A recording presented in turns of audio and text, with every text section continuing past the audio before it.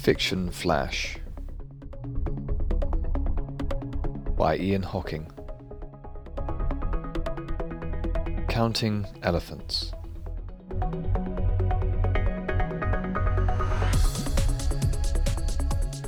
There was a familiar and sickening chicane on the approach to the village. She had passed the high hedges to the north and the moonish dips and mountains, driven through the clay mist, and now she was almost at the village, where she had been born, become a woman, and from which she had escaped. She traced the last of the sigmoid. The black and white village sign had been replaced by something more colourful that spoke to her in tourist speak, patronised her.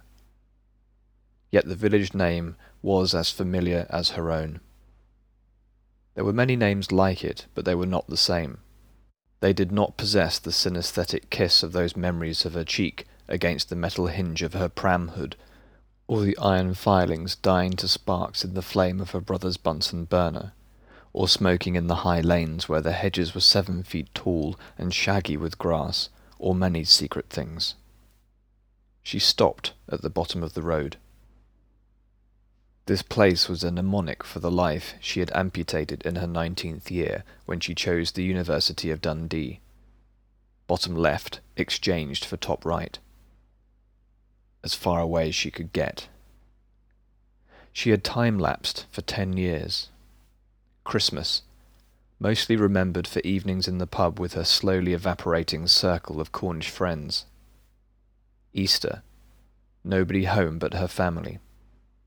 Summer, traffic, warm tarmac, and boring, itchy days of beach after beach, the occasional spliff, the odd fuck.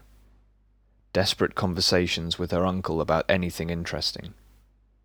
Her uncle, who had been a famous author for a couple of years in the 1980s, when Radio 4 adapted his novel about a fisherman. She would sit with her uncle simply because, in any family gathering, their shoulders carried the biggest chips. Yes, she missed him. Parked, stuck at the bottom of the road like one of her frontal lobe patients, unable to cross a threshold. She remembered them in doorways, eyes closed, concentrating, arms swinging together, often counting. 1 elephant. She pretended to reach for something in the passenger well and cried like a child. She remembered those sickening sigmoidal curves coming into the village.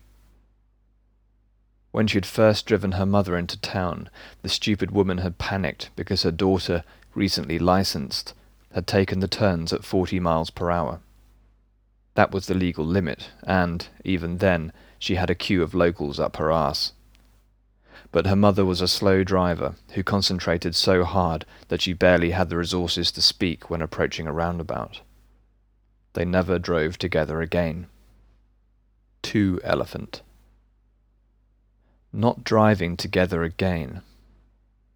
In a Cornish village where the public transport system was an odd, off-key joke played by the local council, that was significant.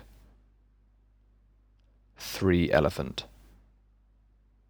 She had no handbag with tissues because of a decision she had once made about the kind of woman she wanted to be, and she had used her last piece of kitchen towel to check the oil before setting off. She reached into her overnight bag and took a fresh pair of knickers. She pressed them to the corner of each eye. Mascara.